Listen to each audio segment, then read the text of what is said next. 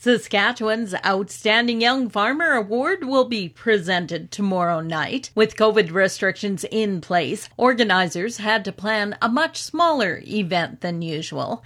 Regional Chair Darlene Krakow says the award highlights excellence in agriculture. To shine a light on young farmers, young being defined as 40 and under at the time of winning, who are progressive and show exceptional farm stewardship and financial management, who are innovators and forward thinkers in the industry. She fills us in on one of the nominees for this year, Stuart Chutter. Stuart had previously worked in ag banking, where he was inspired by his farm clients, and this led him to a career in farming. So Stuart raises purebred cattle and diverse forage crops on his first-generation Kalali farm. The other nominees up for the honor are Michael and Jessica Lovich. They own and operate Love Home Holsteins, which is a 70-cow dairy farm near Balgonie. Their primary focus is on animal health and farm sustainability and growth, as well as providing excellent genetics and working toward excellent genetics for their farm. So Michael and Jessica were both raised on dairy farms and are educated formally in livestock production and animal health. Saskatchewan's Outstanding Young Farmer Award will be presented tomorrow night during a small ceremony to comply with COVID restrictions.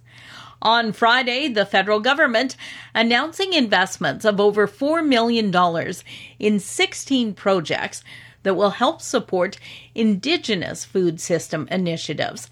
The money will provide equitable access to healthy food and increase participation of underrepresented groups in the agriculture and agri-food sector.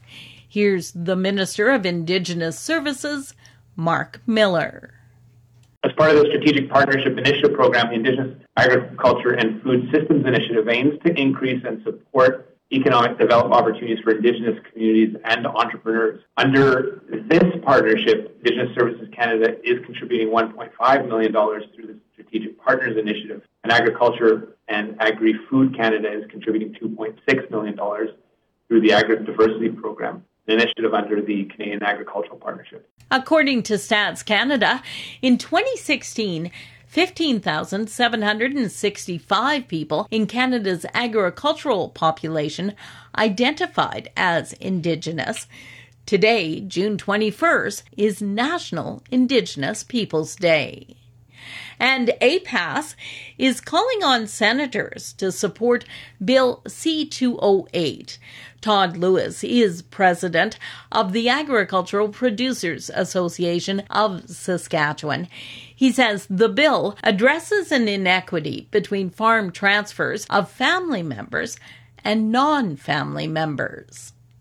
The way it sits right now, if I sell my farm to my daughter, it's taxed differently than it is if I sell it to a stranger. So it's something that's it's been an inequity that's been in place for decades, and it's we're looking forward to seeing the bill passed and leveling the playing field between buyers when it comes to people that want to sell their farms.